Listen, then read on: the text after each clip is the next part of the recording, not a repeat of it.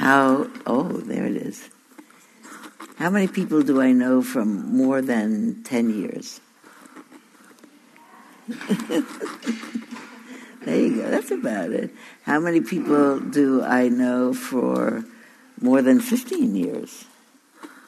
Probably Mijo and Jerry and Susan and Nancy. And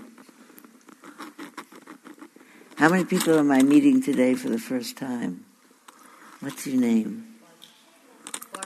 Barbara. I'm happy to meet you. And who else am I meeting for the first time? Oh, Nancy. You know, I'm happy. I think we're a certain demographic. We have 2 Nancys here. We probably have more than 2 Barbaras here. There's a certain demographic where there are a lot of Nancys and Barbaras, and not so many now. You know, there are lots of new Sylvias because the Latina population of young girls has Sylvias in them. This class though started before there was any buildings at Spirit Rock. It started. I think we started in a tent over there, and then we were definitely in a portable, one of those constructible, what do they call it? Portable, makeshift something, buildings for 20 years, and then here we are here. Anybody else is here for the first time? Good. I am here this morning since about 8:15, 8:30.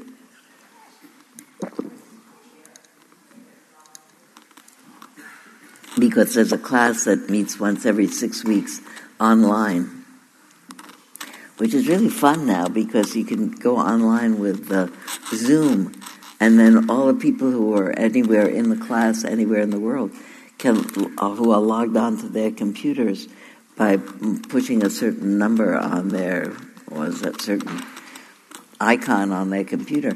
They get a little box on the screen so you can have a classroom that's got people all over the country or all over the world, actually. We wonder if we're going to get this place built just in time for everybody to stay home and be here on television, but I hope not.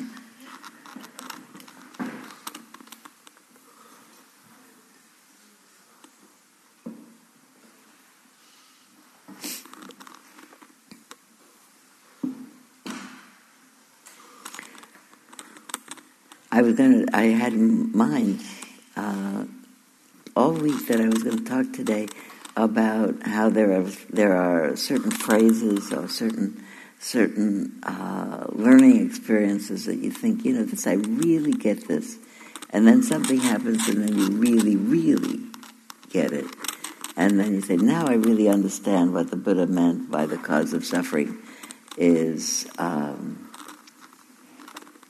wanting.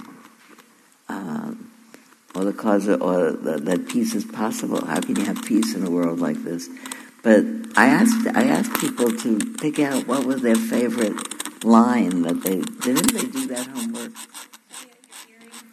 Oh, thanks, Nancy. I always do that all the time.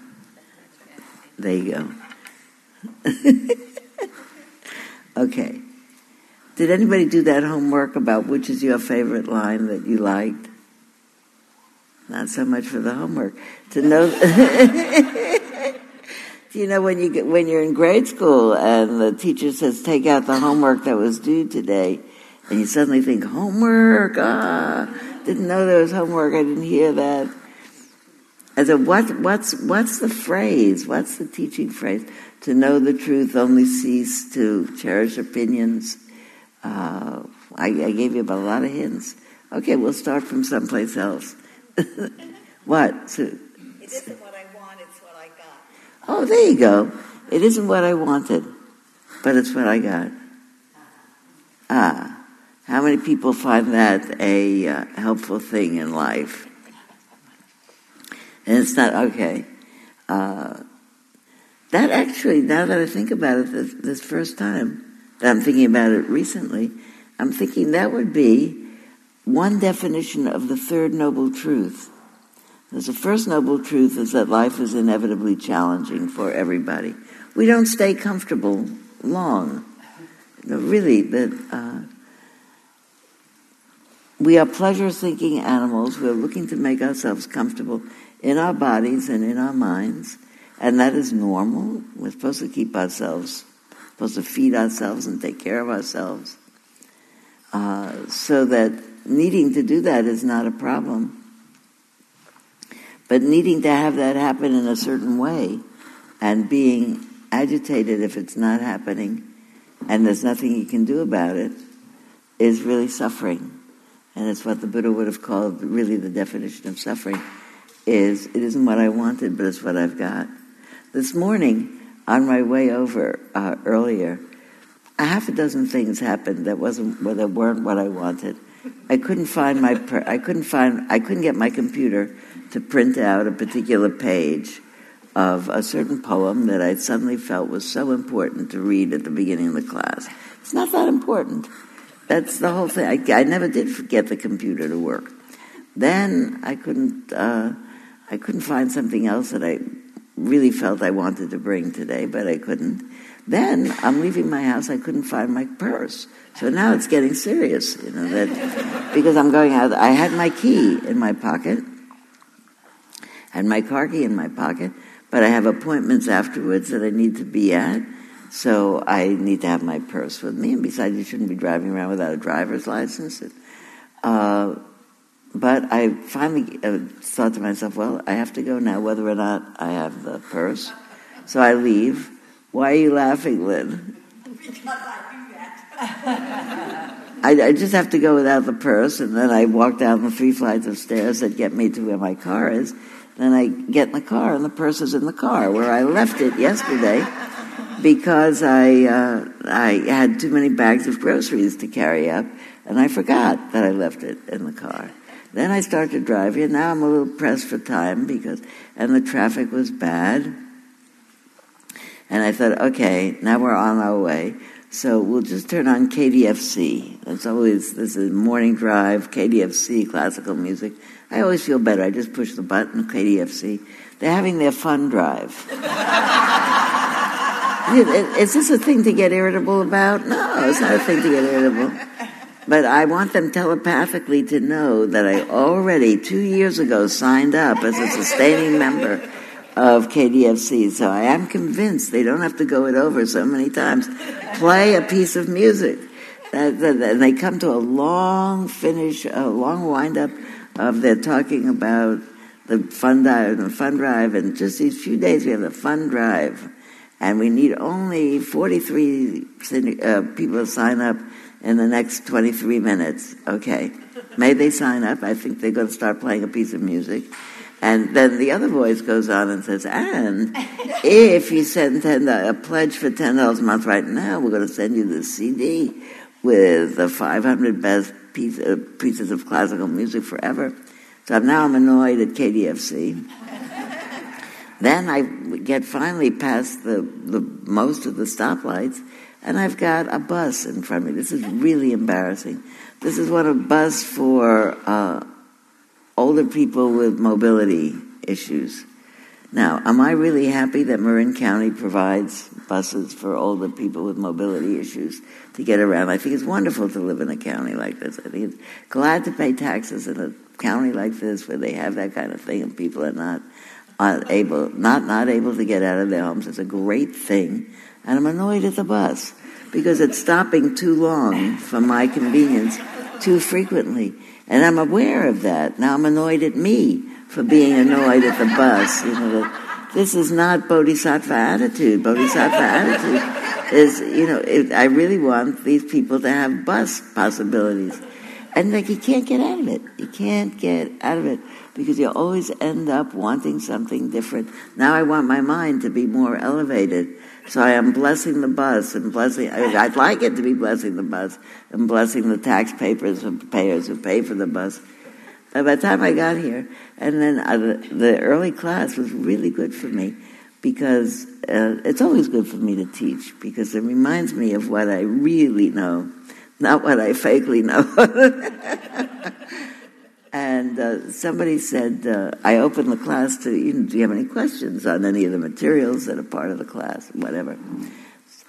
Somebody said, I want to know, what does it mean, the instruction, sit with dignity? So I'm saying this all as a prelude for we're going to sit just in a few minutes with dignity. And then talk about it, actually. What does it mean? But what does it mean, sit with dignity? And I heard myself say, more or less, the following.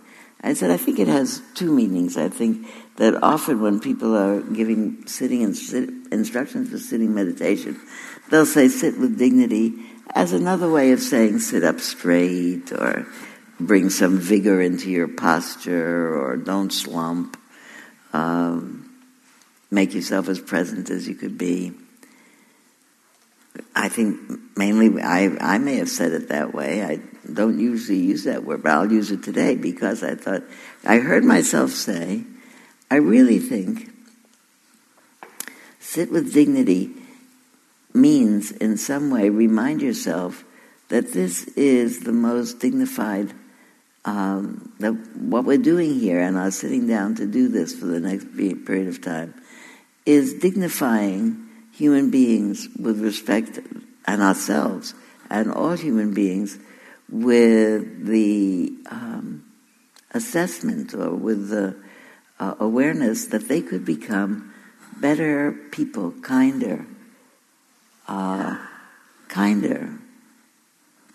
looking for a better word, another word than kinder.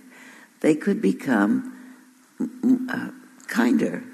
They could get over the fundamental human flaw of egocentricity and wanting more for themselves and for other people. Really, they could say, may all beings be peaceful and happy and come to the end of suffering, and mean it. And mean it, really. I had been, I didn't remember this just earlier this morning. In the middle of this, I said, human beings, we're doing the best we can, and I actually have been hearing of a fair number of commentators in recent weeks. I'm happy to say, in this torrent of how terrible the world is, and that I'm in the middle of a book by David K. Johnston called "It's Even Worse Than You Thought" or something like that. Is that the name of the book? It's something like that. It's even worse than you thought, and it is. That in the way that he's talking about it, but. These other commentators are saying that what people are saying when they say the politics of becoming too nativist and too contentious and too fraudulent and too venal and everything else. But they're also pointing out that in the history of human beings and the evolution of human beings, it's never been a better world. And it's been very interesting for me to hear that. It's been a really big pick-me-up. And you say, what do you mean better world? We're melting. The planet is melting. People are killing each other. 60 million people are homeless or are in exile. All those things are true. And there have been enormous strides forward in freedom, in democracies where they're thriving, in health, in women's rights. It's still not good in a lot of places, but better. And saying that it's not good for the mind to only think about what do we have to fix, but it's very good for the mind to think about what have we already fixed. Look how far we've come. And one of the things that I've been thinking that along with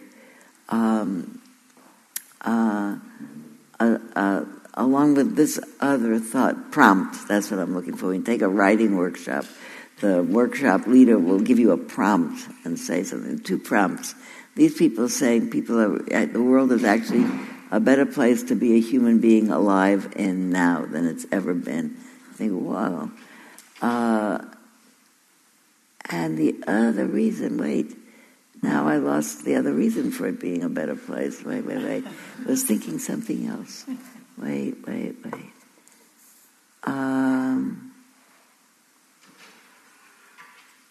What was it? Oh, this was the other prompt in my life.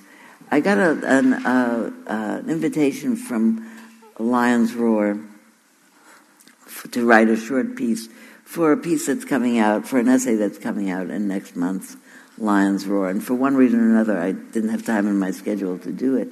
But this was the question. They said, it's become true now that after 20 years, 30 years of the presence of mindfulness teachings in the West, that mindfulness is like an everyday word now. That you drive down any street. For a while there was an establishment on Sir Francis Drake where it said mindful chiropractic. So, you think, of course, or, well, what would be unmindful chiropractic? Maybe they have a bad front step, you could trip going in or something. They have to, but mindful everything, mindful parenting, mindful sportsmanship, mindful tennis, mindful, and there really is mindful marriage, mindful relationships, mindful sex. And I really think that if you think about mindfulness as paying attention, everything gets better if you pay attention to what you're doing, if you think about it, if you choose wisely. And if you think of mindfulness as cultivating those possibilities for choosing wisely, like calming the mind down, steadying it, and clarifying its views so that you can see clearly and choose wisely, what wouldn't be better if you were mindful on top of it? What it said in this invitation to write is what is your motivating place? What motivates you to be practicing still? And what I would have written had I had the time and the space to write is, I think it does all those things and it's good for you. It's true, it isn't anything that wouldn't be enhanced with paying attention about it. I think it's more than that. I think it's about transforming our hearts so that we actually become able to forgive, able to be compassionate, able to see that when people are behaving other than living with kindness and compassion, it's because they are limited in what their capacities are, and that we are, each of us in our own practice, trying to transform our hearts to the spontaneous choice of what is ending suffering in our lives and other people. That we don't have to think about it all the time. It be that we transform ourselves to be wisdom figures. That do you see that I think about when I told you about driving here this morning and watched my mind get into all that snowballing of fighting forward, this, finally with myself. I'd like to have a kind of mind that started out kinder, altogether. I'd like to wake up in the morning kindly and forgivingly. I'd like to look at the mind. I don't mind if I have to work at it all the time. This is the best I can do at this point. And I think it's great to do it and want to do it. But if the world would if the evolution of human beings were to speed itself up to catch up to the evolution of the world and the evolution of the powers of destruction that have evolved in the world, then we could maybe catch up and maybe use those powers to clean the rivers, clean the air, clean up pollution in general, make transportation safer, whatever. That we could really transform our hearts to kindness. When I think about that, I think that's really what we're trying to do. We're trying to make ourselves. There's a line out of liturgy where people say about God, "You've made us a little lower than angels." I think we're working on making ourselves angelic in the best sense of the word. Really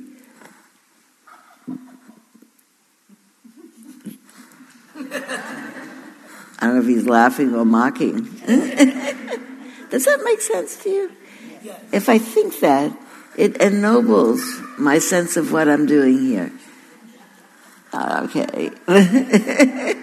If I think to myself, sit with dignity, you're really wanting to purify your heart.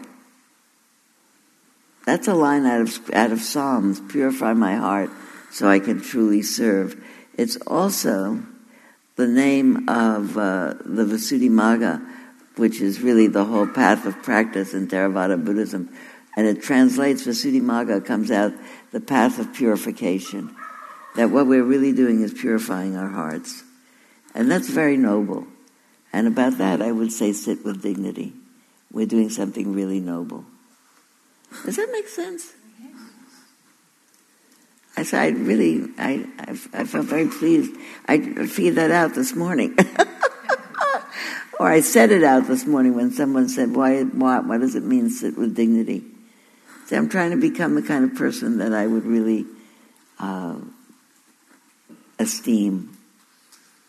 And not only that, I'd like to be happy.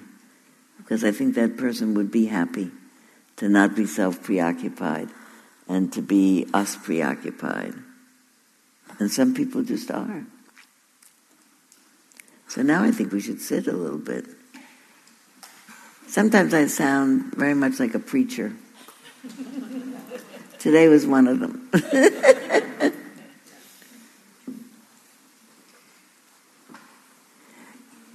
One of the reasons I think some preachers are particularly popular is they somehow enable people to feel good about themselves. Because you listen to someone preach that and say that, and you think, you know what? How about I could do that? I could do that. So, we'll sit a little bit with dignity.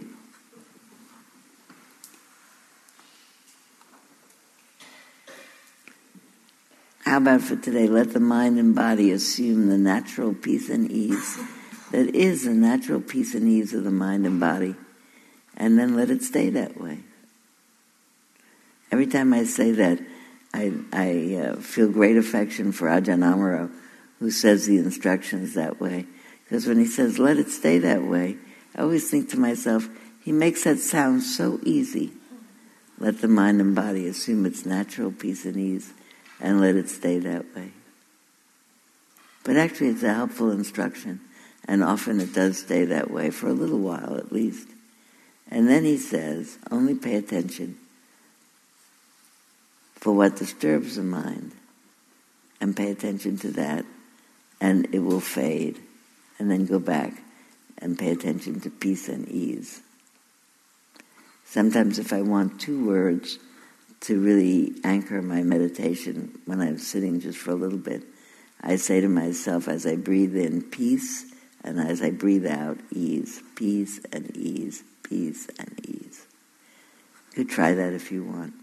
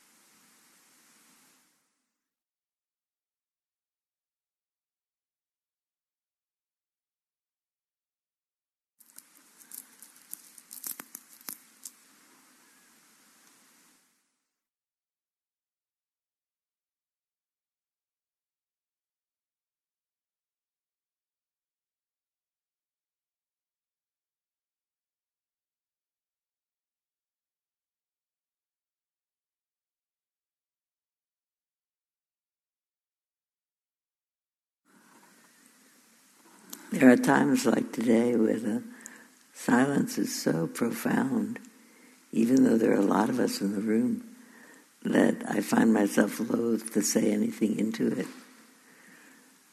And yet, I find that when the mind is really quietened down and soothed by the quiet, it's also more close to what's touching it at that point, what it has on its mind and in its heart.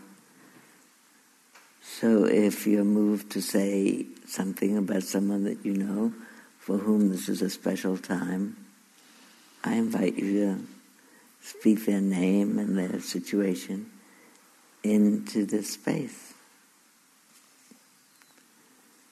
I am, of course, always thinking about my friend Rachel, who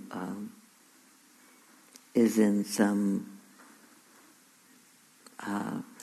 relief because she no longer has been getting chemotherapy, so she doesn't have any pain from side effects, but is very much aware that the primary effects of her brain tumor may start to make themselves known aggressively. So she has a lot of people caring for her and supporting her so that she's currently comfortable in her life.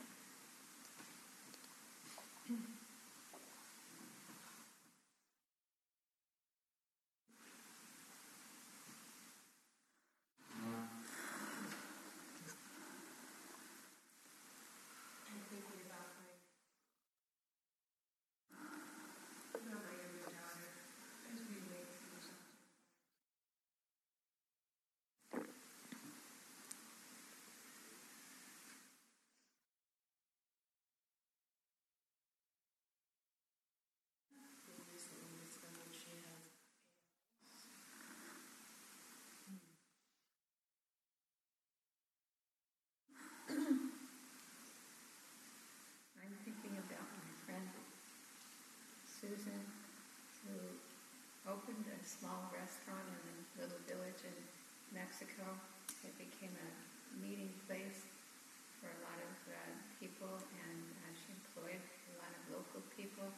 It was a wonderful restaurant with really, really healthy food. And Monday, it burnt to the ground. And she is so devastated, and she struggled also with fibromyalgia for years and just worked through her pain and kept that restaurant going, and people loved it. She did start a GoFundMe page, and I saw many, many, many people from the community, including myself, little bits of money, and hopefully it will help her rebuild, because in that area there's no fire insurance. And it's up to her. I know how completely shocked and devastated she is. So I've been thinking about her, but it also made me think about the victims of the fires last fall, who I don't know any of them, but I just realized what a horrible shock that must be for people when they lose everything.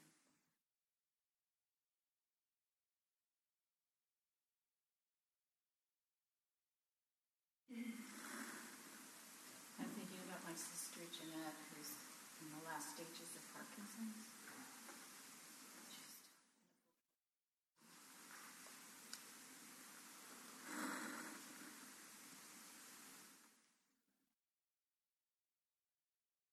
My friend Tim, that I've mentioned before, who had some really brutal.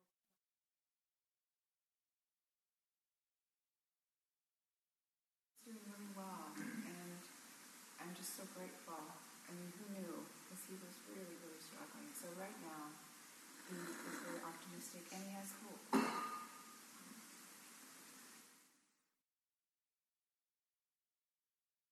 I'm thinking of my young friend Nora, who is like a daughter to me, and she's getting married on Saturday, and I wish for her well-meaning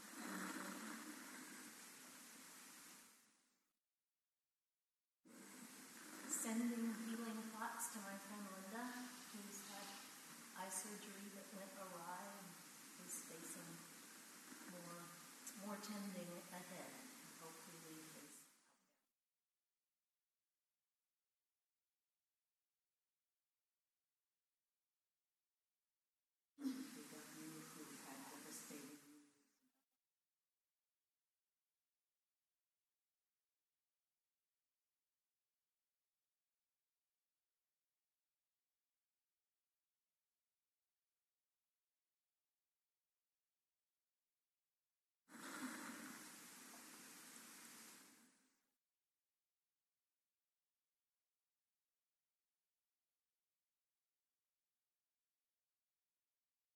thinking of my 9-year-old granddaughter who is in her first school play.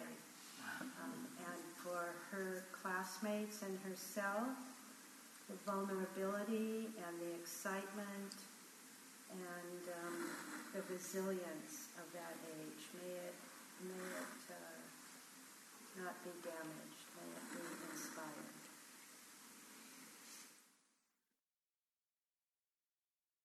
My 9-year-old daughter who is just starting to go through puberty, and it seems like such an early age, but she definitely is with all the emotional ups and downs that go along with it. So I'm wishing her peace and ease, and my husband and I too, as we try to parent her through this mindfully. Thinking of my friend Bernadette, who has stage 4 breast cancer and also early dementia. So I hope she can find some joy in her life right now.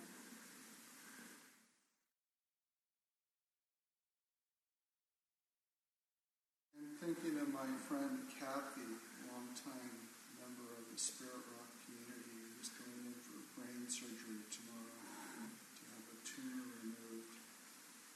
I wish her strength and health.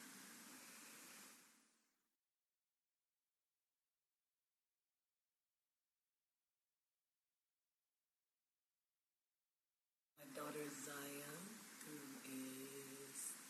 has come of age, is 18 and deciding where she is going to go to university, and that she trusts the purity of her heart, and that all First Nation women regain their voice.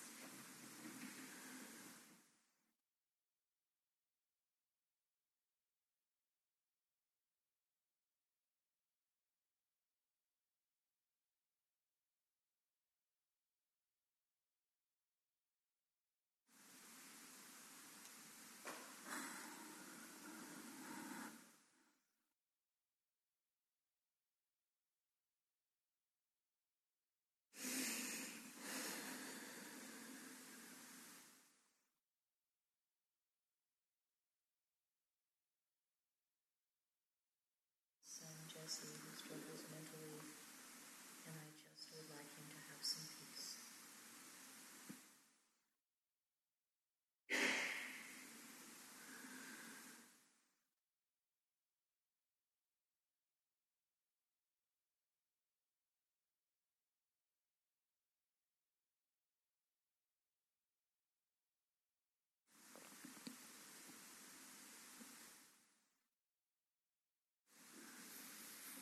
I'm thinking of my brother Mark, who takes care of my 90-year-old mother. He's living with her while she lives in an assisted living.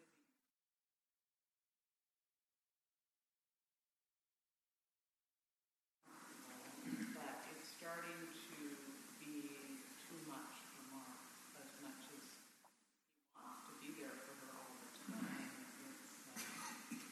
It's wearing.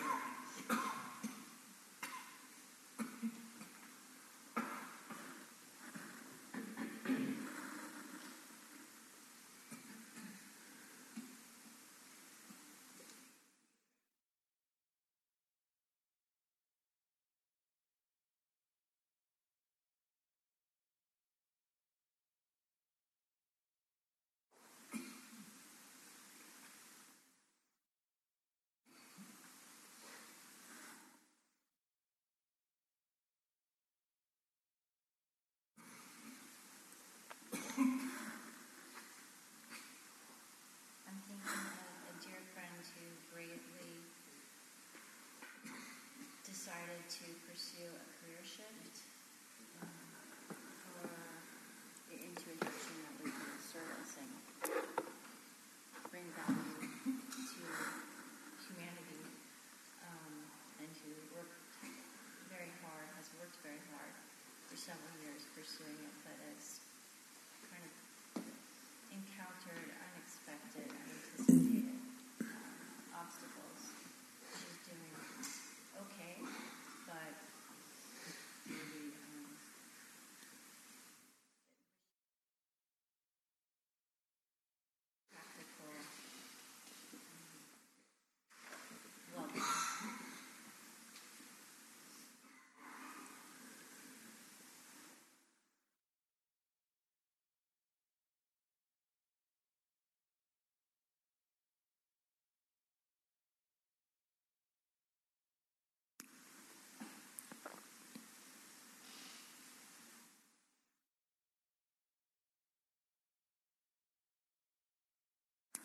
I often think when we sit here and listen to each other, and sometimes just from the tone of people's voices or the way they're sitting in the room, I hear more or less clearly what the particulars of each person's petition are. But even so, I'm always, particularly, maybe today more than sometimes, but particularly struck with you don't need to know the particulars. That, all we have to know is that somebody that this person is talking about is in distress, or sometime that they have something fortunately good and like everything else precarious. So we wish them on those occasions of peace and ease, we wish them really, may it continue in the full awareness that everything changes.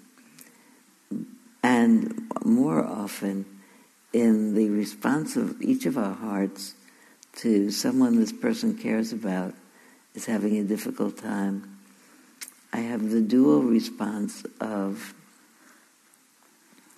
feeling my heart made more vulnerable and more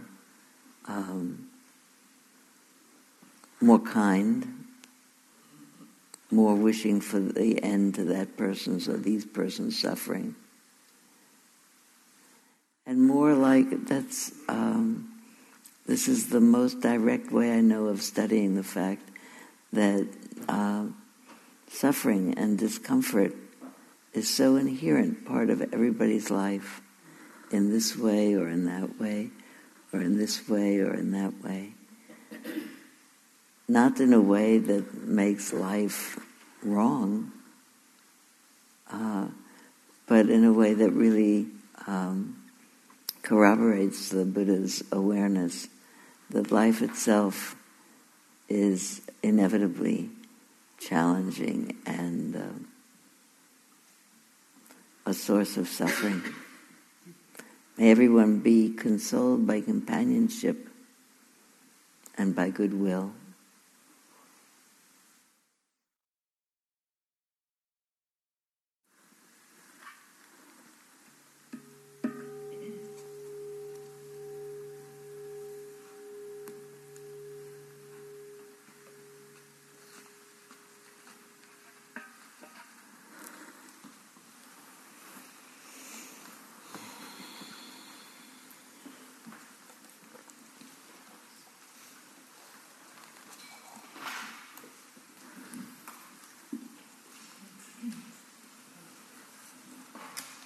I wonder if you feel, as I do, that there's something about sitting in a room where people are saying what's on their heart and mind that has a salubrious effect on me. It makes me feel, first of all, I feel like there's nobody here. There are some people who did not mention somebody, not to say everybody should mention, but I think it's true for all of us. If we were called upon to mention, we have somebody that we're thinking about, or we have all the people in the world that we're thinking about, or we have the family of the woman in seat 14E on the Southwest Airline. They're somewhere grieving her. Or the parents of the children in Parkland from 2 months ago. They are certainly missing their people. There's something about hearing about pain in the world as a given that for me is heartbreaking without being, it's not depressing. I mean, this is what the world is. It's got being born and dying sooner or later, having problems and solving them. It's not like there's something wrong with the world or life. This is what happens. The other day I remembered somebody who was a student of mine years ago in some kind of mindfulness training course. And she said, she was an adult woman, and she said, I wish that people came with a label on them, like a shelf life, and that you would know that you have 73 years and 4 days, or that everybody would get maybe 70 years, no matter what. And then you wouldn't feel like it was a bad thing, but you would certainly have in mind, whoa, clock is ticking. Well, you could say it would do us a lot of good to know clock is ticking all the time. And we could do something else with our lives on any time. Even that's a complicated kind of a thing. I did particularly hear someone sharing about child becoming an adolescent, and when anybody says something, there's so often times when my own mind, I wonder yours as well, doesn't flip to some memory. I remember riding up a chairlift on a ski weekend with a friend of mine whose children were 5 years older than my children, and mine had just moved into adolescence, and I was telling my friend about certain tensions that had arisen in our household as a result of that developmental shift. And she said, you only have to hang in another 3 or 4 years, 5 years, and say they get to go away to college, they get to pass 21. All of a sudden, you go from the stupidest, most uninformed person in the world to actually a nice person that they're looking forward to visiting and they want to be friends with you. So you just have to wait through this period until they come through and they see the light about it. Not to say that it's pleasant, but then in hearing that from a person even that I don't know, and I'm thinking even my grandchildren have, for the most part, come through that. Only a few of them bringing up the rear on that. But you remember that that's a thing that you go through. You don't know what the stage that you're coming into are really going to be.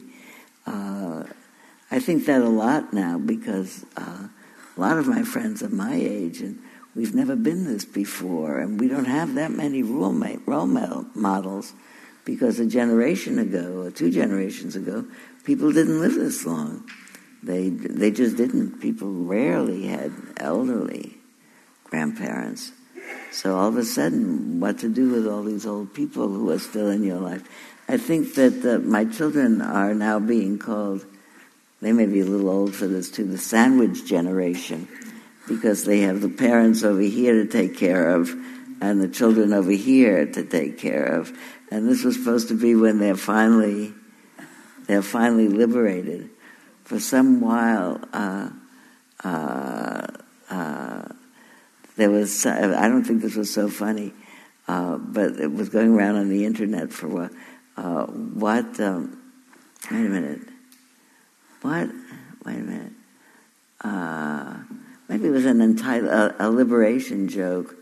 When do you get liberated? Or when does life begin? Oh, that was it. When does life begin? It was a bad phrase to make a joke about because it's actually an important religious tenet for a lot of people.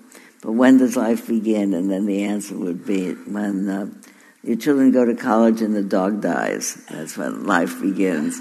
But it's not that easy, and nor, I assure you, does it end when that happens. Then something else, and something else, and something else. And you don't know what. It does not come with a shelf life on it. It doesn't say you have this much more time to clean it up or to do this or that. You don't know. Do you know the ride in Disneyland that's called Space Mountain? How many people have ridden on Space Mountain? It's a roller coaster, but it's in the dark. It's indoors, so you don't know when the top of the hill is, and you don't know when the next curve is. And my experience, we rode it a few times. Actually, my husband and I went to Disneyland and rode on all the terrible rides when the first of our grandchildren was not yet born, but was in utero. And we considered that it was our preparation for having a grandchild, that when we heard about that, we went to Disneyland and we went on all the rides so that we would be prepared to go on these scary rides with them. So we toughed it out on the rides. None of them actually liked those scary rides, so we didn't actually have to do that because we never actually got to like them either. They were upsetting.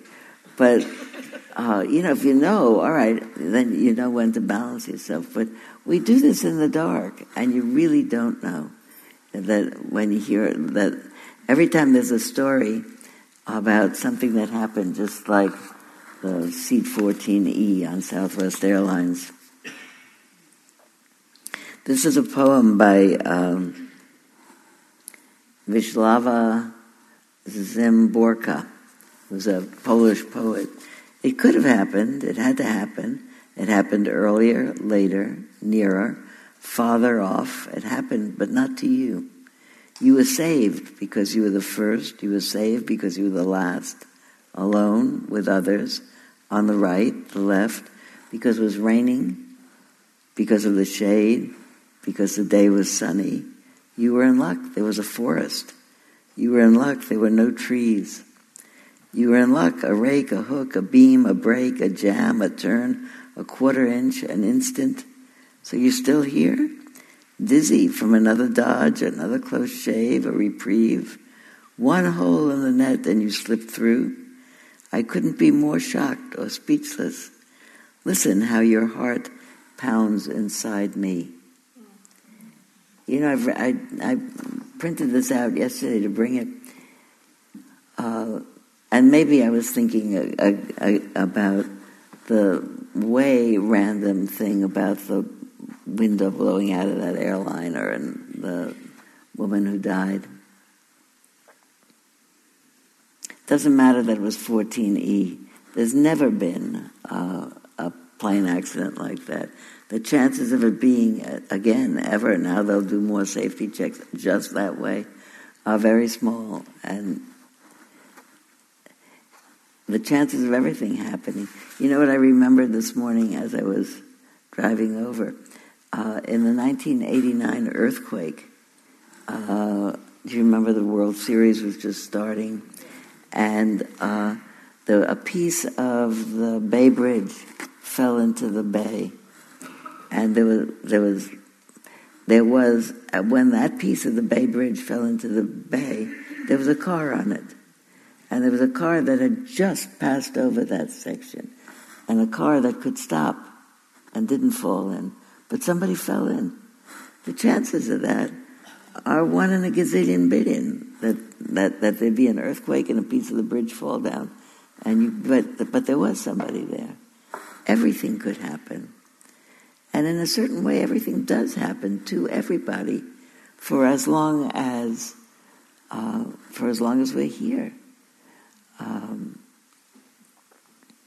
And how to be able to know that it's very all temporary. Otherwise, it could be otherwise. While I was typing that out, printing that out, I also printed out. I got out of bed on 2 strong legs. It might have been otherwise. I ate cereal, sweet milk, ripe, flawless peach. It might have been otherwise. I took the dog uphill to the birch wood. All morning I did the work I love. At noon I lay down with my mate. It might have been otherwise. We ate dinner together at a table with silver candlesticks. It might have been otherwise. I slept in a bed in a room with paintings on the walls and planned another day just like this day. But one day I know it will be otherwise.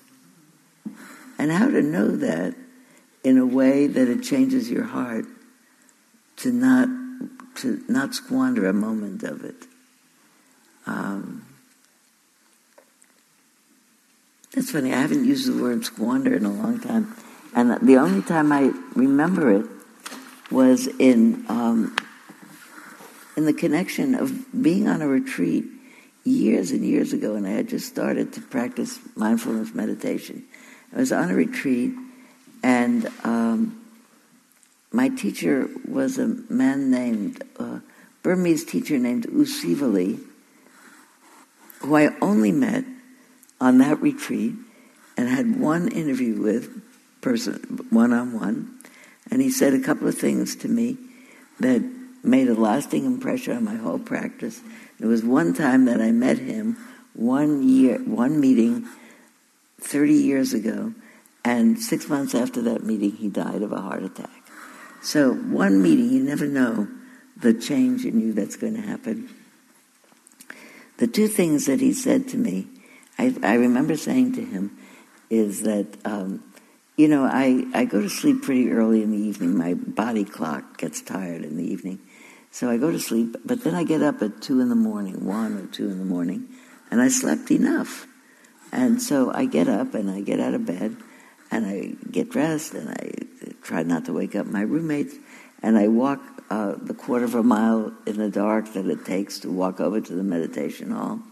And I go in the meditation hall, there's nobody there. I think, oh great, I'm sitting by myself in this quiet room, and I sit down and I'm sitting there, and right away I'm sleepy. So then I think to myself, okay, I'll just do walking meditation. So I get up and I do walking meditation back and forth for a little bit. Then after a while I think to myself, all right, now I'm tired of walking. Okay, I'll just sit down. Now I'll be wide awake. And I sit down, I'm sitting, breathing in, breathing out, breathing, and I'm sleepy. And up and down and up and down. And I say, I keep on getting up and down the whole night. 5 minutes, 5 minutes, 5 minutes, 10 minutes, 5 minutes. I said, maybe it doesn't make any sense. Maybe I should just stay in the bed. If I wake up, just turn over and go back to sleep. He said, no, don't go back to sleep. He said, get up, get dressed, go to the meditation hall, and do just like what you're doing. And he said, every time that you're sitting and paying attention and attention and attention, and then you're not, and you catch it, and you say, whoa, starting to fall asleep. Okay, here I am. Okay, I'm going to get up and walk. You just do that. Get up and walk with as much attention as you can. And then after a while, when you think, well, I'm getting bored, my mind's all over the place, sit back down and then pay attention. And he said, every moment of mindfulness erases a moment of conditioning. He said, when you wake up from a situation like you're sitting and you say, whoa, I'm really sleepy. So that's a moment of wakefulness. That's a moment where you're awake. I mean, you're awake about being sleepy, but you know what's happening when it's happening, and you can make a wise decision. I'll get up and I'll walk back and forth. Walking back and forth, paying attention, and then all of a sudden, drifting all over, you say, whoa, I'm all over. That's a moment of mindful attention. He said, every moment of mindfulness erases a moment of conditioning. That's the line that I took from him. Every moment of mindfulness erases a moment of conditioning. And the conditioning that I'm beginning to understand more and more is conditioning my mind to have a habitual response. Oh, that happened, that's terrible. Oh, that happens, that's good. And more than, how do I know? That a lot of times if I'm thoughtful about something, it's not that. This morning, when I was coming to Spirit Rock, as I think I said earlier, this happened, that happened. It was late, but I noticed my mind starting to be in a mood with myself. And I said, wait a minute, what's true? What's the worst? You'll come late.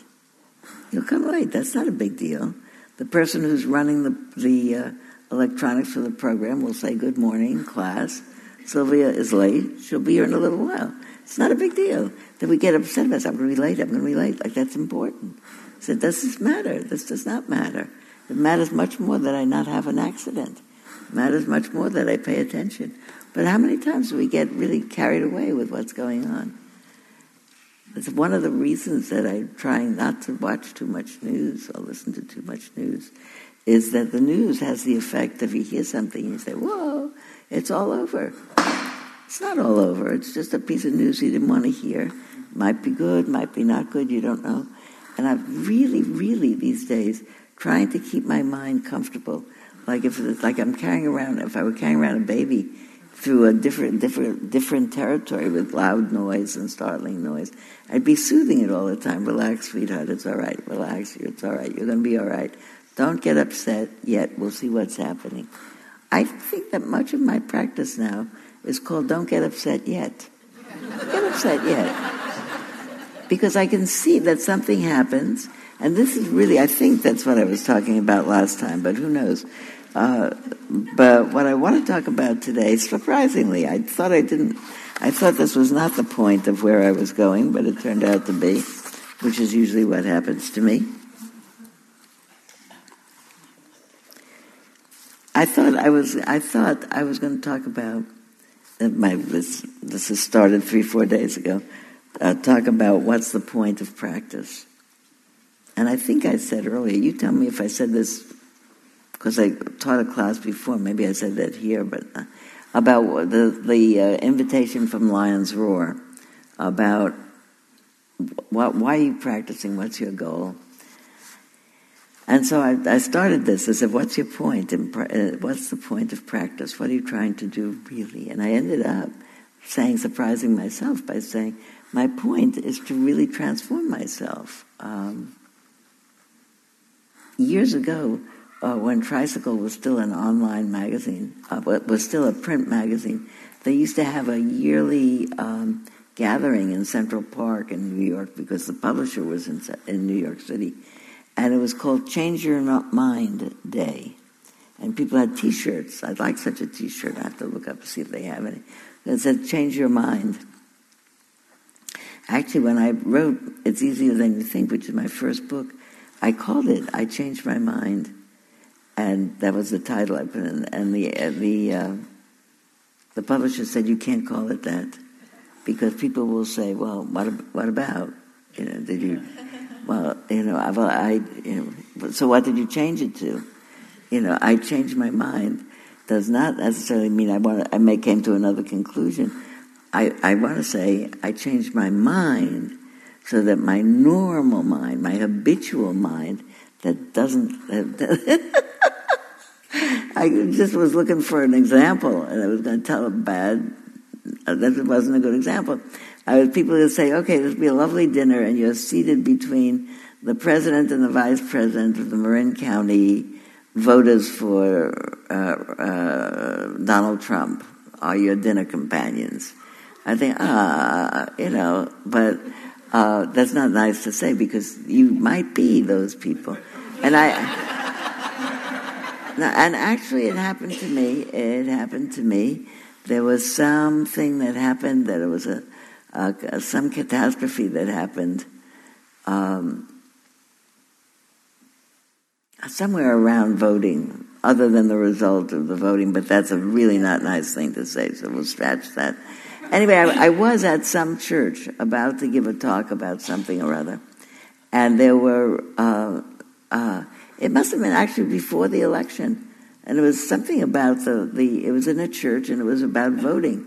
And I did find myself sitting next to the president of perfectly lovely person who volunteers at Spirit Rock. So there you go. Why am I going to do that? And perfectly lovely person gave a good speech, talked about how she developed her political point of view. And to see that my mind you have to get used to that. Look at that, a nice person who's thoughtful about her political views, who comes to different points of view than mine. Can you believe that? It's very hard for the mind to do that, to put things together. But you know that from me all the time. I have people in my family. And it's clear to me that when there are people in my family, and I love them a lot, and I know that they love me, that I don't think about their political views when they come into a room. I think they're so-and-so who I love. And only with people that I don't know, they say, you know who that is? Not gonna lie. That I want to really change my mind, so it's not doing that. I want to change my mind that here comes a person who, just like me, has problems. That's what I was most moved about when we were sitting in those last 15 minutes and talking to each other. So to voce as it is, not out loud, about who are you thinking about. And if I didn't have to hear every single one to know if someone had marked down a bad disease, a recent death, an impending death, something. It would have been all different categories of stuff that people have. I'm often moved by how many categories of stuff people have. There's stuff that I never heard of that people have. And I think to myself, look how bodies and flesh and mind are heir to so many things. And yet when we meet people, we say, how you doing? Fine. How are you? Good. Hoping to live... we hope to live long lives. There's an ad on TV currently of a vital-looking woman. She says, hiking along on a path, and she says, I'm in my 60s now, and just retired, and I'm hopeful that I'll have many years of good health, cheerful. So she is not thinking about all the many things that could befall her, which are true. She's thinking of the other stuff. How has she managed to do that? How does she, but we all do that. We always go to a birthday party, we sing happy birthday to you. We don't sing fasten your seatbelts, it's getting worse every year. But we don't. But anyway, what I was thinking about this morning is if we actually sat in a room with a bunch of people that we don't know, not by category, not by age, not by shape or size or physical ability, or not by knowing what they're voting for or who they voted for. And we just sat there with the lights on and we looked at each other. And all we talked about, we sat quietly, and then we said, all right, we're going to sit in this room now for an hour, and we're just going to sit quiet until you're moved to say something on your mind that's difficult for you, something that you're carrying with you. You just mention it. My sister Harriet has just been diagnosed with MS. Okay. I don't have a sister Harriet. I just made that up. You make one up for me. My brother Vincent has just broken his sobriety after 45 years. My nephew has just been diagnosed as bipolar. My this has just that. My that has just this. If we sat long enough in a room and people told the truth, they have all the categories of things that can happen to people. They can get sick in their mind, they can get sick in their body, they can get sick with this or that or the other sickness. And how we vote or how we voted or who we did what to has nothing to do, they're just human things.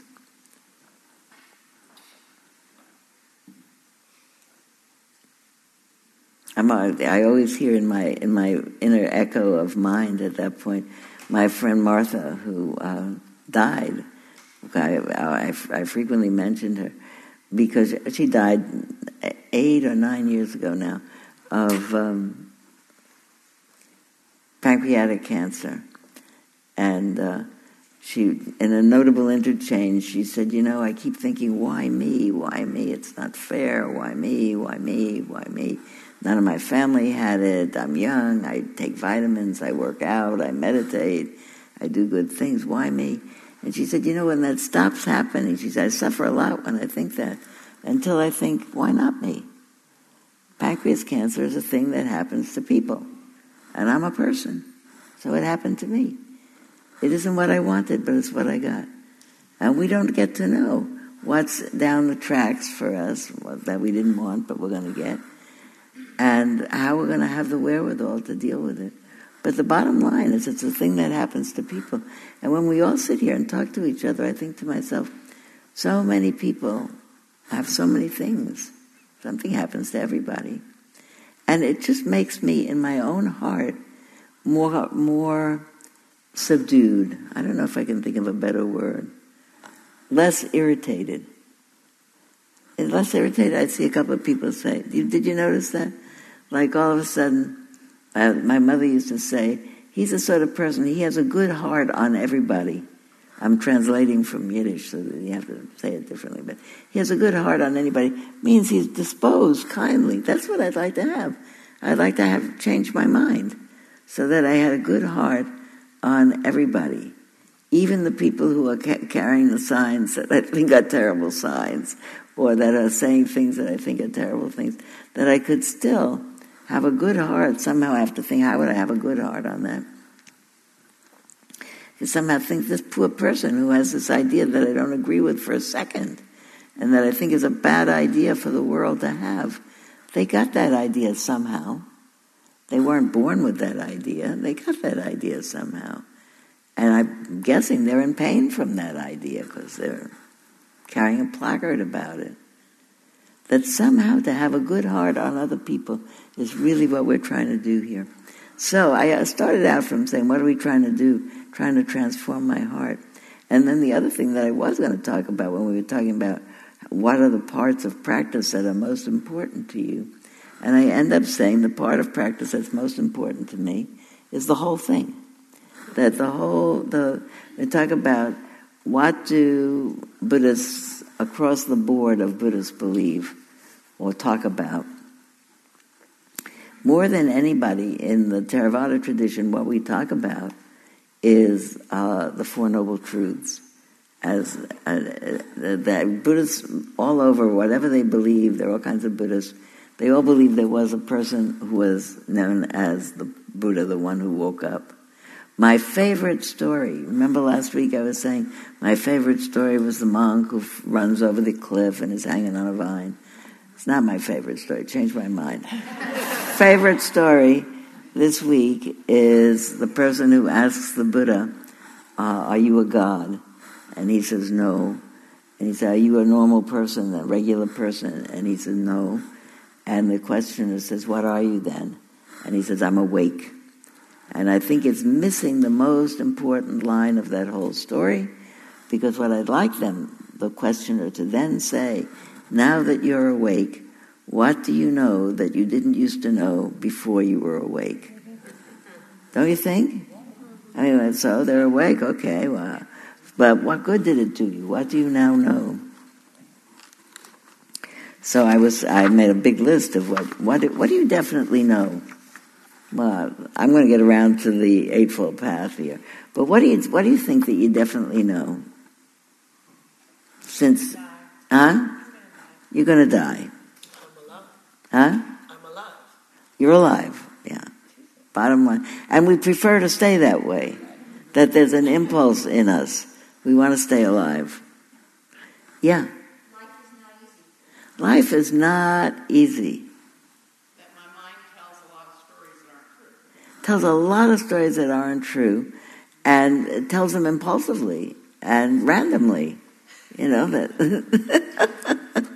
the biggest story it tells Juanita is it shouldn't be this way. That's a complete mistake all the time, because it presupposes that there's a way that life should be.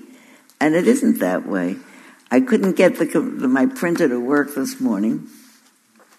What I wanted to print out was a poem that one of my friends in the Midwest sent to me about. It was called Boulder Weather, and she lives in Boulder. Apparently anyway, she's doing the Boulder weather, and it's a short poem. It says, yesterday it rained, yesterday it hailed, yesterday there was ice. This morning, the something or other bush with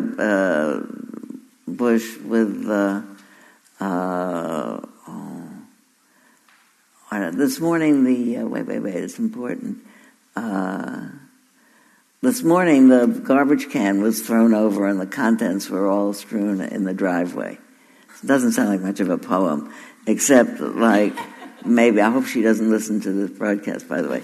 But I thought, this is a good poem because it means one thing happens and another thing happens and another thing happens. And they're not particularly connected, but life happens like this, because of this, that. But maybe not because of this, that. Because she said the garbage can was thrown over and the contents were all over the driveway. So either 3 strong raccoons knocked it over, or a bear that has come in from the woods knocked it over and strewed the contents all over the place. So I'm reading this, but I'm reading it with my morning ear of what do I know? Then I think, well, those are not the only 2 possibilities. Maybe someone drove up on the driveway and knocked over the can, or maybe this, or maybe that. But I noticed it because I was thinking about, apropos of what Juanita says, the mind makes up stories every second. Maybe it's this, maybe it's that, maybe it's a bear, maybe it's 3 raccoons. I really want to finish what I was thinking about here. I haven't remembered this in years, though, so probably you don't remember it either. I looked out of, I used to live up in Geyserville, and I looked out of the house, out of the window in the morning. I'm sitting and meditating in the morning, and I open my eyes, and there's how was this? There's a squirrel hanging in the crook of the tree that's in front of me, but his head is over the other. It looks like a squirrel came up into this nook in the tree and is hanging over and is splayed out against the tree. You can't see his head.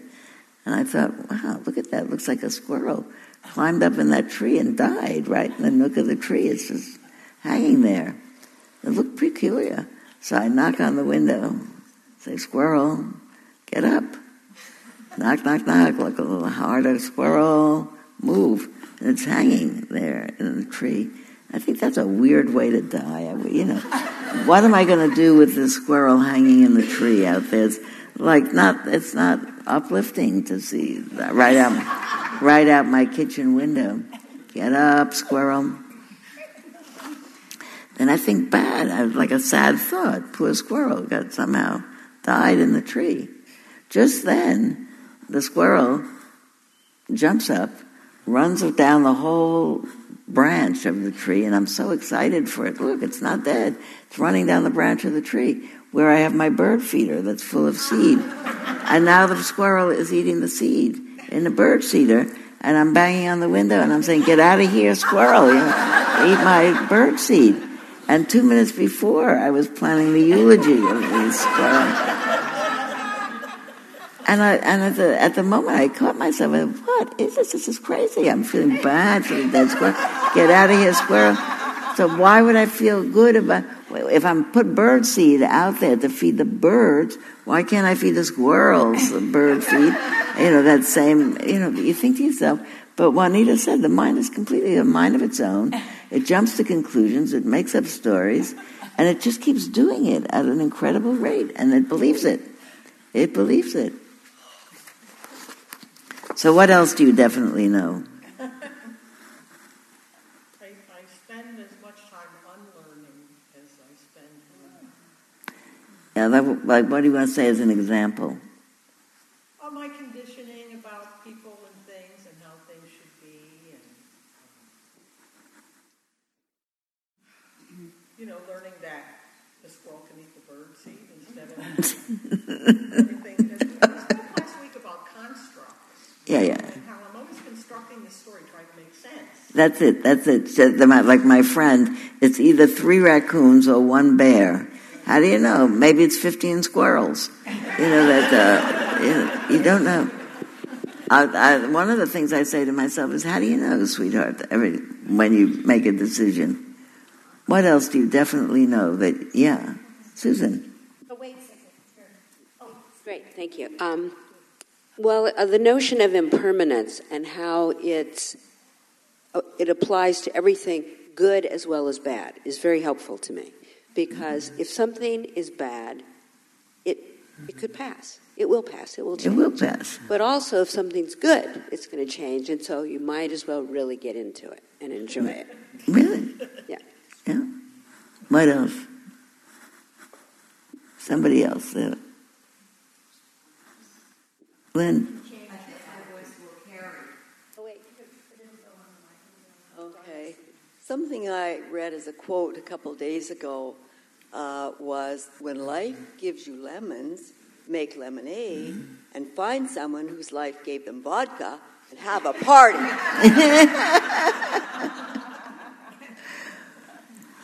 That's kind of how we left the monk hanging on the vine. Think of an alternative ending or an additional ending or a different ending. We had the mouse becoming distracted by the strawberry, during which time the monk hanging on the vine creeps up the vine, and the tiger has left and makes a getaway. That we don't have to read it just as it is.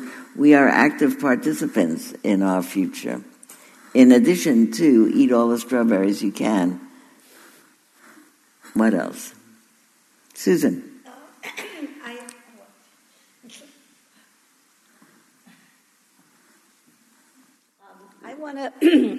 address the shelf life situation. But I think we should realize that we might not be wearing a label, but like I'm really feel so lucky that I'm 80 and I'm healthy, and I think that after 70 or after a point, it's all, we can die any minute, and I think that if we really have that consciousness really strongly, it's just we cease to be contentious, and when we get that realization, and I think that's really important, that we shouldn't wait for somebody to put a label on us, but we'll put it on ourselves that we're here for limited time, and we better make it as good as we can make it. Yeah, no, I think so for sure. It makes a difference. But I think in terms of labels flashing, I had this image a little bit back about suppose we all had, maybe I talked about it here, suppose we all had those bubbles where what's in our mind was being flashed on a screen here. So that when anybody came into the room, you could look at it, the person looks like the person, and here it says, got news that sister has cancer today, or got news that granddaughter is getting married, or got news that so-and-so lost a job, got news that so-and-so got a job, that everybody's got stuff in there. And the general, I think, understanding is everybody's got stuff.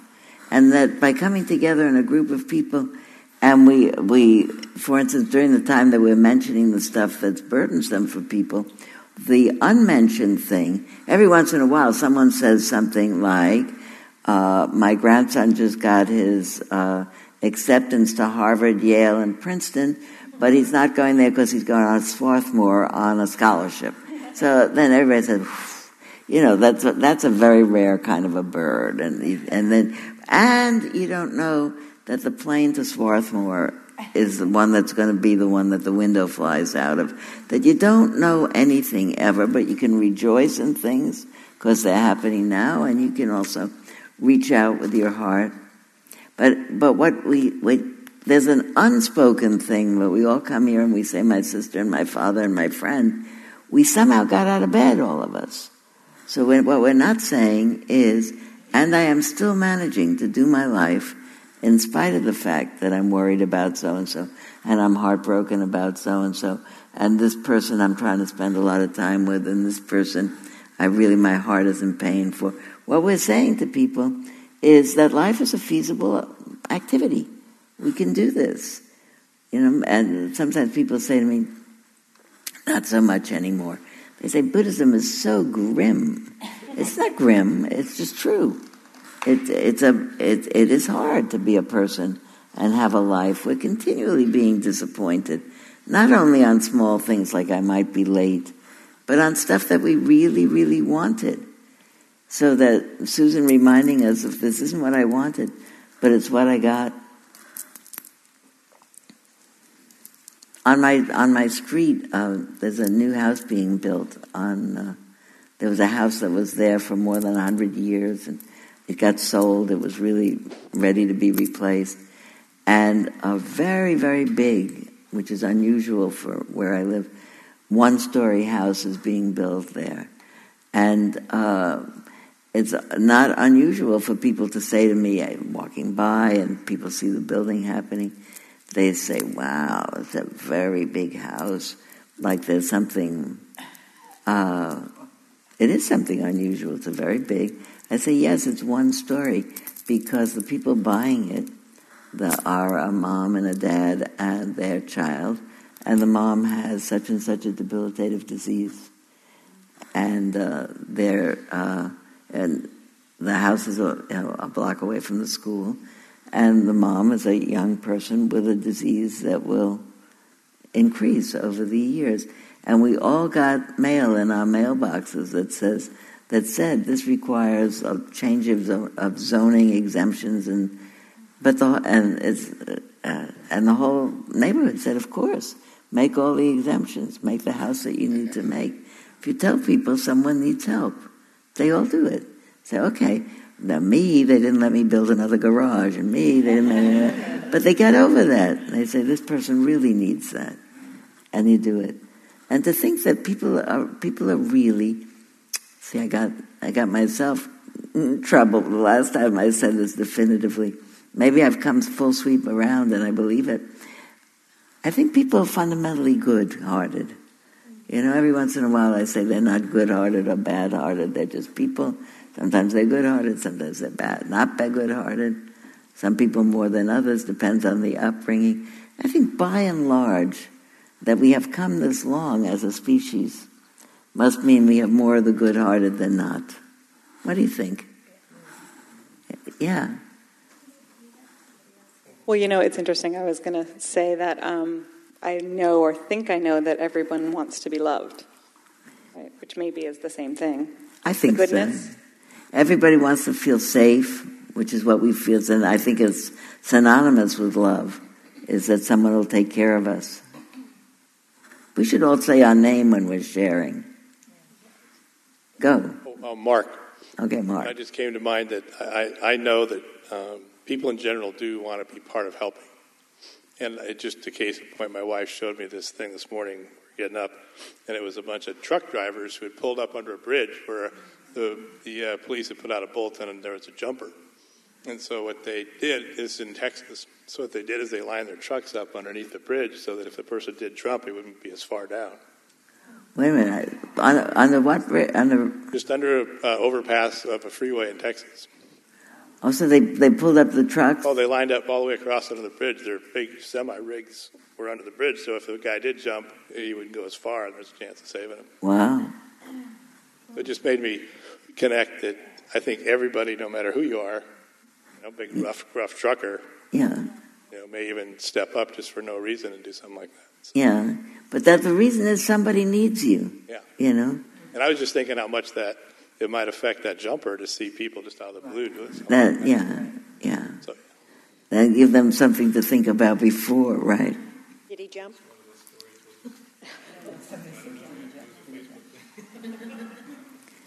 That it's easy to begin. I also know that it's so easy to become confused. Juanita said it, that we think a thought and then we believe it. And so-and-so says, I'll call you. And then they don't call. And then you make in your mind a million reasons. They didn't like me. They're not a reliable person. They really didn't like me. They were disingenuous when they said, I enjoyed meeting you so much. Which might be true. But you also don't know that they intended to call you and they got stuck in an elevator or got hit by a truck or overslept or something like that. When we don't know, we fill in the blanks. We just like taking a test and faking it. You just choose an answer. I was going to say that, and then we'll use the next several meetings to do this, because one of the things that I think about a lot is the Eightfold Path of practice. You all know the prayer wheel up there at the top that you spin when you're going up to the upper campus. Those are the 8 legs of the Dharma. And one of the things that I thought about from the very beginning is that they sound like they're different things. Wise understanding, wise aspiration, wise action, wise speech, wise livelihood, wise effort, wise mindfulness, and wise concentration. And I know that in my own life, when I first heard them, what I was really interested in was the wise concentration and wise mindfulness, because I began to learn about Buddhism when I first went on retreat. And I went on retreat. I did not go on retreat to become kinder, although that what I would say to people is the point of my practice now. And I want to be kinder because I think to whatever degree I'm kinder, I'm happier. I'm kinder to myself. My mind thinks stupid things. I'm not so annoyed with myself. I say, well, this is just a regular mind. It's like my friend saying people get pancreas cancer. People have unreliable minds that make up stories and get them caught in them. And we believe all kinds of things that we get in trouble with. She doesn't like me. I can tell she doesn't like me. She looked at me in a slanted way. And then I see she's talking to my best friend, probably telling her stories about me. You have no clue. We fill in all those blanks and things, and we make stories, and then we remember the stories. So my friend Ronica Batsnake tells me about visiting her grandmother, who said, very old, who had lost her memory a lot by that time, who said to her, you do know that I haven't spoken to your mother in 30 years. No, you said, yes, I know that. She said, do you know why I haven't spoken to her in 30 years? And Rana said, I said to her, no, I don't know. She said, actually, I know why, but I didn't want to start up that whole story again. So I said, no, I don't know why. She said, my grandmother said to me, I don't know either, but I remember that I'm mad at her. So that the mad outlives the reason for the mad. You think the mind is that unreliable that it would tie us in such a knot. But I was not interested in purifying my mind. I'd never heard those things. I was interested in going on retreat because everybody was going on retreat in the 70s. It was the hip and in thing to do. And I liked meditating, and I liked being away from my everyday responsibilities, and I liked sitting quietly. And I actually hoped I'd have some really extraordinary experiences, like I'd levitate on the Zafu or something. But it was in the days that people were presumably doing that, or I'd fall into some sort of ecstatic trance, which didn't so much happen. But many years later, as I began to have some skill and differentiate what's happening from what I'm thinking is happening or what I'm telling myself is happening, I begin to have insights into clarity of mind, and I start to make some wise choices. I begin to see clarity of mind and the ability to choose keeps your mind from falling into stupidness or really into pain. And then I began to appreciate that this is about really clarity and wise choice. It's really about wisdom. And then you'd start to think, how come it's definitely not about altered states. A lot of altered states happen, especially if you do practice that has long periods of contemplative practice as part of it. Then you have all kinds of interesting altered states. And they're not fun. They're pretty much fun. But they're not the point. The point is that the mind sees that I'm tying myself in a knot with a not truth, and it's leading me to do foolish things, and I'm going to fix it up. It's much more plain and useful and workaday and ordinary than amazing. I mean, what you start to find, because Susan is right in front of me, stay amazed, is that the most remarkable thing of all, I think, is to look out and say, this is amazing. The sun came up this morning at the right exact time that it was supposed to come up, exactly in the sky where it was supposed to come up. Everything is happening exactly as it's supposed to. It's amazing. It's amazing that people from here and there and the other place meet each other and have children who meet other people and they have children. It's amazing how this all marches on. And all those children are connected to all those other people by some amount of genetics. I love the ads for 23andMe. Who knew I was this? Who knew I was that? How many people have done 23andMe or one of those ancestors? Were you surprised by any of yours? No. No, I was not surprised. I would have been surprised. But to really think that an ordinary life is so amazing, that we get up day after day after day after day, that the mind plays such movies and they keep convincing us it's true. To be able to see this is what will make me happy. This I really, really believe, that when I see clearly and I behave wisely, then I'm happy. I think we can do things. We can have a whole life and end it and know that it's got a shelf life. Not even that it's got a shelf life, but my shelf life is not dependent entirely on how healthy this body is. Who knows how my drivers around me are driving? Or the person that there's not going to be an earthquake and the bridge fall down. Can't factor that into the shelf life of people. To be able to know that as long as I live, as long as this body lives, it could live happily and with exuberance and with delight about being alive in a world. It could do that. That peace is possible. And happiness that comes from behaving out of that wisdom. And that the 8 different ways of thinking about clarifying the mind, purifying the mind, which look like 8 different things. Wise understanding, but that's really the wise understanding. It's all different ways of saying it. And wise intention, which is the second, which I wanted to talk about, which I did talk about at some length, because I wanted to say I had no intention at all other than being hip and doing the in thing to do. And I started. I have a lot of intention now. That's what I'd like to do. I'd like to transform my mind.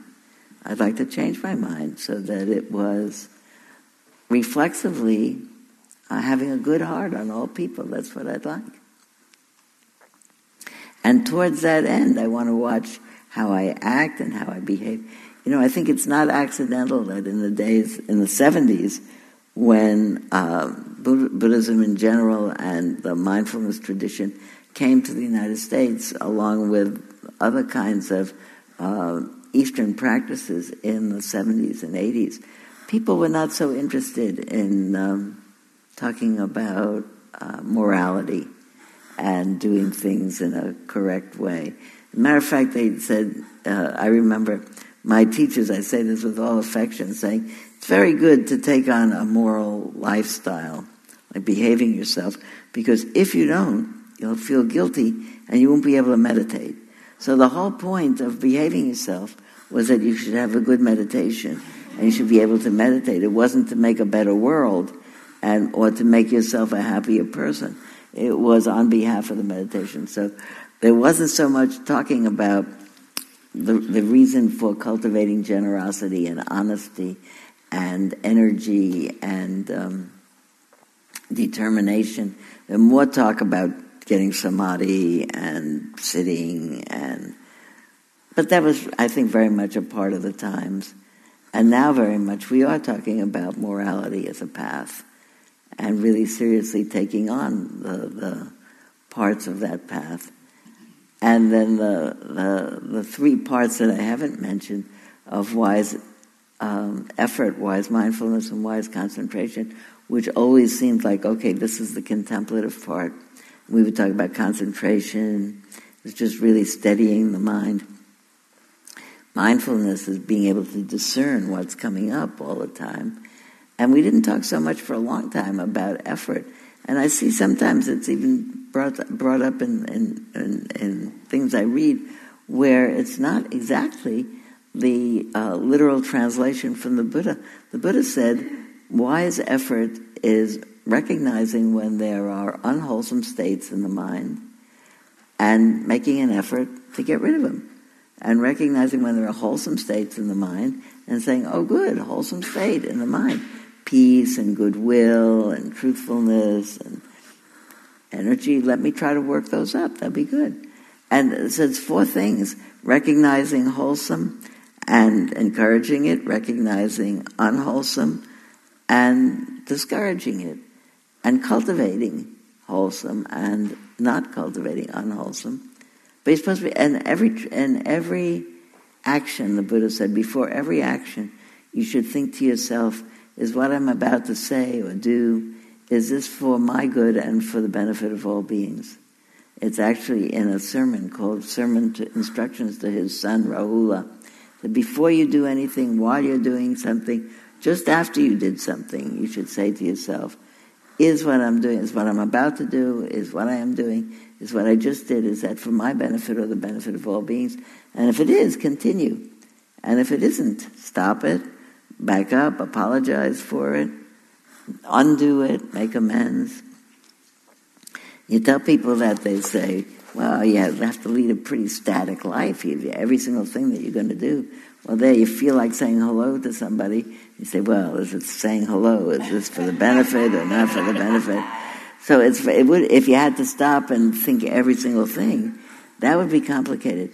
But if, when you had started your day, you had started by examining your mind to see that there wasn't any ill will in it, then you could more or less feel relaxed that it was all right.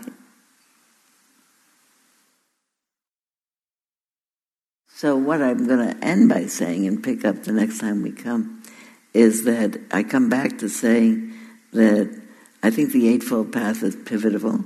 I think the main point of the Eightfold Path is wise understanding about what it is really that we're doing here, why we are practicing. And I think it is nothing less than the transformation of the heart to kindness. And I think that's a lifelong job, and you have to keep on doing it, and you never end. And I don't think the path goes from here to there. It goes from here to here, I think. And it's the answer to the question, if you're not an ordinary man, who are you? I'm awake. And we're trying to wake up here. And wake up to, what is my mind telling me? That's, where did that thought come from? No, I'm not doing that. It comes from, I think, wise understanding and really renewed determination to do things in a way that is for the benefit of oneself and all beings. So I was going to say the path is from here to here, and it's not a path in the sense that the different steps. First you do this, then you do this, then you do this, then you do wise effort, then you do wise.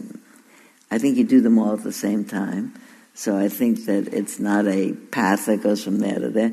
And at one point I said, so it's an eightfold circle. You come around here and there and there and there. But every point on the circle is really a reflection of every different aspect of the path. So I think what it does, it collapses down into the eightfold dot. It's not an eightfold path. It's not an eightfold circle. It's an eightfold dot. And we're on it all the time. And that's what we're doing together. Including, and not to say any part more than anything, I would say that when we come here, we get to hear Dharma, we get to reflect on it, we get to talk about it, we get to share ideas about it, and we get to, I hope, be inspired about it, and we get to sit and do the contemplative practice. So we do the whole Eightfold Path just by coming here. Except this morning, when we were in the middle of sitting, I realized that Ace isn't here, nor Brahmani, because they couldn't be here this week. That if Ace had been here, he would have said, you didn't have everybody talk to everybody else. I remembered it, but I remembered it in the middle of when we were sitting quietly and meditate. So what I'm going to do is I'm going to say, may all beings be peaceful and happy, come to the end of suffering. I'm going to ring the bell. And before you leap up and leave, have 2 minutes of conversation with the person next to you. Not about what you hope to learn from being here, or something about, I'm glad I was here, or who are you, and I'm happy to meet you, or wish them well. I don't remember when I'm here again, not next week, I don't think. May 9th. So not next week, the week after that. That's good. That suits me fine. Okay. I'll see you then. May all beings be peaceful and happy, come to the end of suffering, and in honor of Ace, talk to each other.